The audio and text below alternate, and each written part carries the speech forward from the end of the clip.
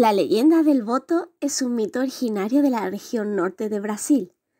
El boto o bufeo colorado es una especie de delfín de agua dulce, típico de los ríos amazónicos. Cuentan que durante las fiestas de San Juan, siempre con luna llena, el boto aparece transformado en un apuesto joven, vestido de blanco y con un sombrero en la cabeza para tapar el agujero que todos los cetáceos tienen para respirar y que no desaparece con la transformación. Galante y apasionado, el boto seduce a las chicas que pasean sin compañía y se las lleva al fondo del río, dejándolas embarazadas.